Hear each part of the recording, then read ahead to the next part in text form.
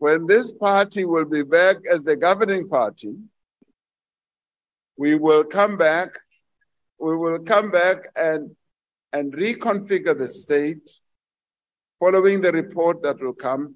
And I have said, I'd like to see the ministries going further down. And this is a fairly simple. This is a fairly simple and straightforward.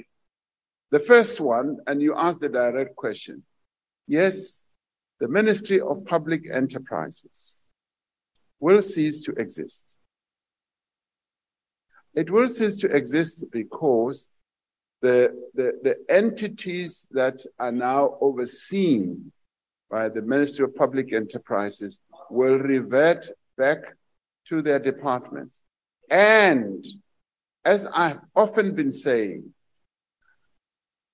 the coordinating structure, which is your state-owned enterprise holding company, which is going to enhance proper coordination, give us all line of sight of what's happening in our state-owned enterprises, the financial discipline that should be there, benefiting, as I said earlier, on the economies of scale when it comes to procurement, the board, the governance systems, and all that will now be housed in a state-owned enterprise holding company as that ministry then exists. Now, that ministry, as I said, is now in the process of putting together the legislation, putting together the wherewithal through which this holding company is going to function.